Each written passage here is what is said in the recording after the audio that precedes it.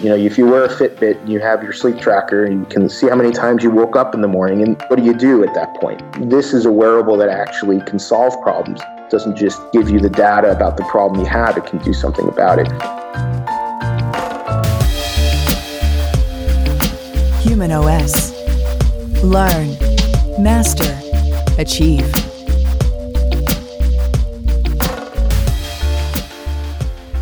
Can a device help you get better sleep?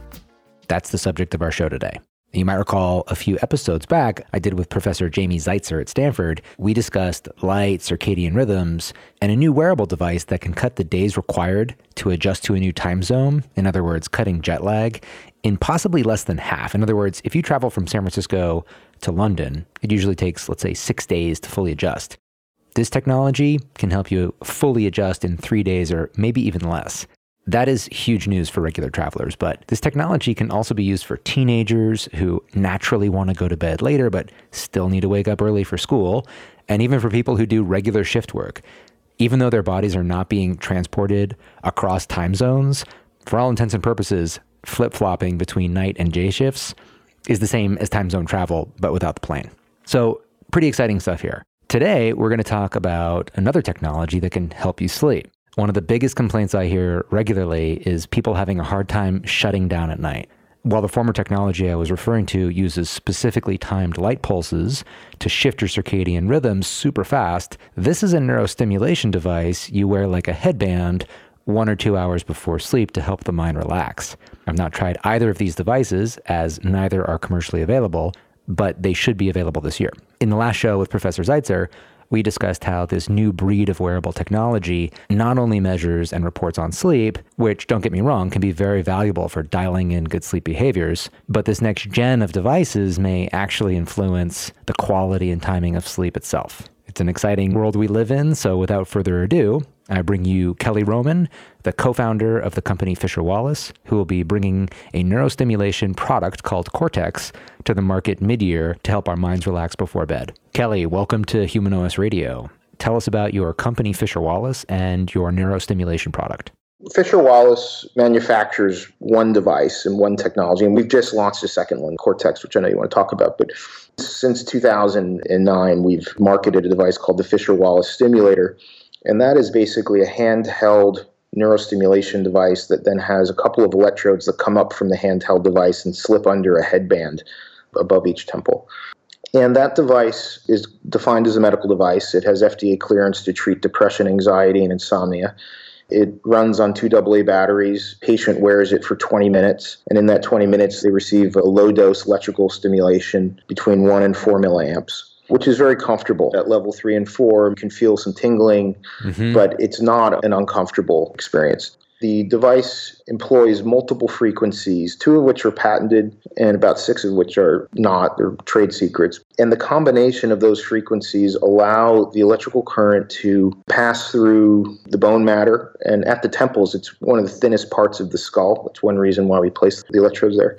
And also the frequencies can modulate the physiological effects, so you don't quite feel the stimulation on the surface of your skin as much because of their frequencies. And also, the most important aspect of the frequencies is their ability to stimulate neurochemical production, dampen the default mode network, which right now are what we understand is the mechanisms of action for this device. So the stimulation has been shown to reach all the way to the center brain, thalamus, basal ganglia, and we have studies that show durable increases in serotonin, melatonin, GABA, and reductions in cortisol. We've also, over the years, have conducted a number of studies on effectiveness and safety. Of note, we have one clinical trial we did at Mount Sinai that was published in 2015 on bipolar II depression, the most difficult form of depression to treat. It's very resistant to drug therapy. One reason for that is antidepressant medication, SSRIs, often amplify the mania and hypomania sides of bipolar disorder. And so even if they're successful in reducing the depression, which they're only successful about a third of the time doing, they can often trigger the mania and hypomania and cause other side effects. And so it's well known in the bipolar clinical and research circles that it's just a very difficult form of depression to treat. So one of the leading bipolar researchers, Igor Galenker, conducted the study at Mount Sinai. He was double-blind, placebo-controlled, And all of the subjects that received active treatment had a large effect size on the Beck Depression Index, which is basically a gold standard depression measurement tool that's self-reported for the patient. All of the patients who got the active treatment had a big effect size there. There were no incidents of side effects at all, no hypomania, no mania. We have to do a larger study to make that definitive, but that was a landmark study for neurostimulation, and there's 6 million people that have bipolar in the United States. We also did a 392 subjects pilot study at Phoenix House in 2009. They had patients of all different kinds of drug abuse, cocaine, heroin, alcohol. They gave 2/3 of them their regular treatment protocol, and about 1/3 of them got the device. And the group that got the device remained in rehab after 90 days at a rate 50% higher than those that did not get the device, who just had the regular treatment. And so when you're seeing that kind of enormous increase in retention, that's very valuable for a lot of reasons. First of all, there's a correlation between retention rate, how long you stay in rehab, and whether or not you have recidivism, whether you're going to leave and then go back to abuse. So there's a high correlation there between staying in rehab and success long term. We're actually have another study that's going to be double-blind, placebo-controlled on retention at a major drug rehab center. We can't announce it yet because it's going through their board for approval, but we expect that to be approved this year and have results by the end of the year. There is a 100-subject sleep study going on at University of Texas that's fully funded by the university using our device to study insomnia. So we have some good research in the pipeline. We have some very good research that's already in our portfolio. And we've been able to leverage that with modern direct-to-consumer digital marketing techniques to build a business. So drive people to our website, educate them on the technology. You need a prescription in the U.S. It's actually not as rigorous as for a drug. It doesn't have to be from an MD. It can come from any licensed healthcare practitioner, so an acupuncturist, a psychologist, a licensed social worker. Our next step is building some digital health services around our product and app. You have a new device that's coming online called Kortex. Tell us about that. Kortex is a neurostimulator that uses the same technology as our first generation device. So same technology as the Fisher Wallace stimulator. But from an industrial design perspective, we designed it so that it can attach to a VR headset. And the reason why we did that is because, A, we were seeing over the years, there's been a lot of very interesting work in VR therapy with patient populations that we're already treating. So PTSD, substance abuse patients. There has been a lot of work and a lot of published research on VR therapy, mostly in exposure therapy. We saw an opportunity to combine our clinical success as an intervention with the success of content. And so we designed a device that could fit comfortably onto a VR headset. We did lower the maximum stimulation from 4 milliamps to 2 milliamps. Okay. And the reason we did that is because once you go over 2 milliamps, you really start to get some optic nerve stimulation, which is safe, but you don't really want to have that while you're experiencing VR. Okay. But we're not sacrificing the clinical benefit that's been shown in the research, for instance. And we are planning to ultimately come out with a prescription version of Kortex. We started with the OTC version. So Got it. This Kortex is intended to help manage stress and sleep. It's not a medical device. It's a general wellness device, but it benefits from the fact that it clones the technology of our first device. And so you can see, for instance, that all the studies we did with the first device were at 2 milliamps or less.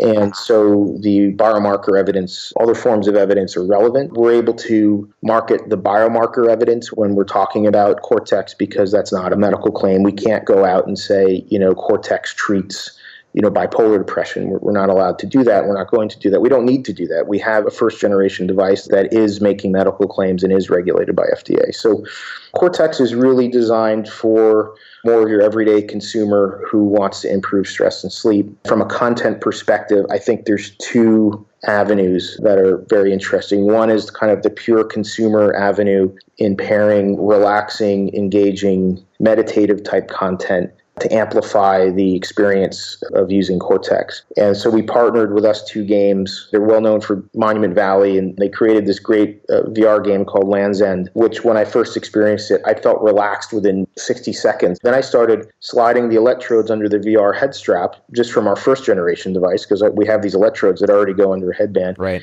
And I experienced it in combination. It was a very peaceful experience. I reached out to Us2 Games. They were very responsive, very receptive. perspective, more medical avenue of pairing it with VR therapy, like exposure therapy for PTSD, that's going to be something that needs to be investigated in a research setting. And we're talking to some of the top researchers like Skip Rizzo at USC, who's done a ton of VR therapy research. So, we want to get these Kortex devices into their hands and give them a tool that they can use in their research. But right now, we have a great product for stress and sleep, and we hit our Indiegogo goal in 6 days, so we're definitely gotten some good press, and we're going to release it certainly by July, maybe a little earlier. I think we're going to continually get more and more interest in this product because it's something that actually works, actually is an intervention. If you wear a Fitbit and you have your sleep tracker, and you can see how many times you woke up in the morning, and what do you do at that point? This is a wearable that actually can solve problems. It doesn't just give you the data about the problem you have, it can do something about it. As a sleep scientist, a common question I get is how to turn off before bed. For a lot of people that just don't have a clinical sleep issue, this is their issue. Their minds are still racing about some problem they're working on that day or worry about something that they need to do tomorrow. And having a device that can enhance relaxation techniques, which we know to be effective, I think that could be a big win. And I can imagine everyone having something like this in their bed table drawer that they use when they need it. Sure, some people would need something like this more regularly, but a lot of us experience something like I just described on a semi-regular basis, perhaps weekly to monthly. This sounds like it could really help. Alternating current has been shown to dampen that default mode network, and that network is very active when you're stressing and thinking about work, and that is what is dampened naturally when you bring your attention to something external, and that's where rapid eye movement therapy has had some benefit. And so our device is working physiologically on the brain in that way. One of the things I really like about Land's End is that if you just look at the color palette, it's using those orange tones that have been shown to help you wind down. You don't want to have a bright cell phone in your face right before you go to bed, but an hour or two before bed, you can use Kortex, experience Land's End or some of the other content that we'll curate, and we'll be very careful to make sure that that content from a visual perspective is something that will help you relax. That is important.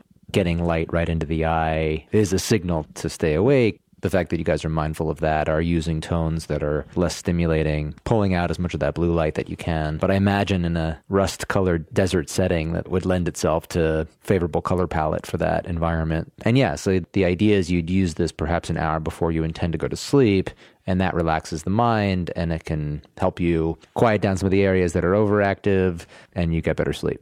You guys are releasing this in July, you said? We're releasing this in July, but from a manufacturing point of view, we're not reinventing the wheel here. So we feel pretty confident in that timeline. If you have better quality of sleep, you can often have a little bit less of it and feel even more refreshed. From the 20,000 patients that we've treated with the Fisher Wallace stimulator, that's a common feedback that we get. We distribute all of our devices directly to the consumer, and so as a result, we're in touch with these consumers. We have a tremendous amount of insight into what the experience is, and I know, for instance, the soldier who is talking about his experience on our Indiegogo video, he's 4 tours of duty, Iraq and Afghanistan, terrible sleep issues until he started using our technology. He said that his sleep at 6 hours, he feels like he slept for 9 in terms of his energy level. Yeah. And I also think, who doesn't have stress? Even if you feel like your sleep is completely perfect, this can be used in the morning. It can be used at any point in the day where you just really need to take it down a couple notches. Those kinds of things are really important for a healthy lifestyle as well. It can be used before sleep. It can be used in the middle of the day as more of a relaxation facilitator. I'm really excited to see the device come onto the market. 50 to 70 million people that have diagnosed sleep problems in the United States, but there's a lot more people that still battle with imperfect sleep every night. So this might help a good amount of them. So thank you for the work you do and coming on to explain it. Well, thank you so much, Dan. I really appreciate the opportunity. Thanks for listening, and come visit us soon at humanos.me.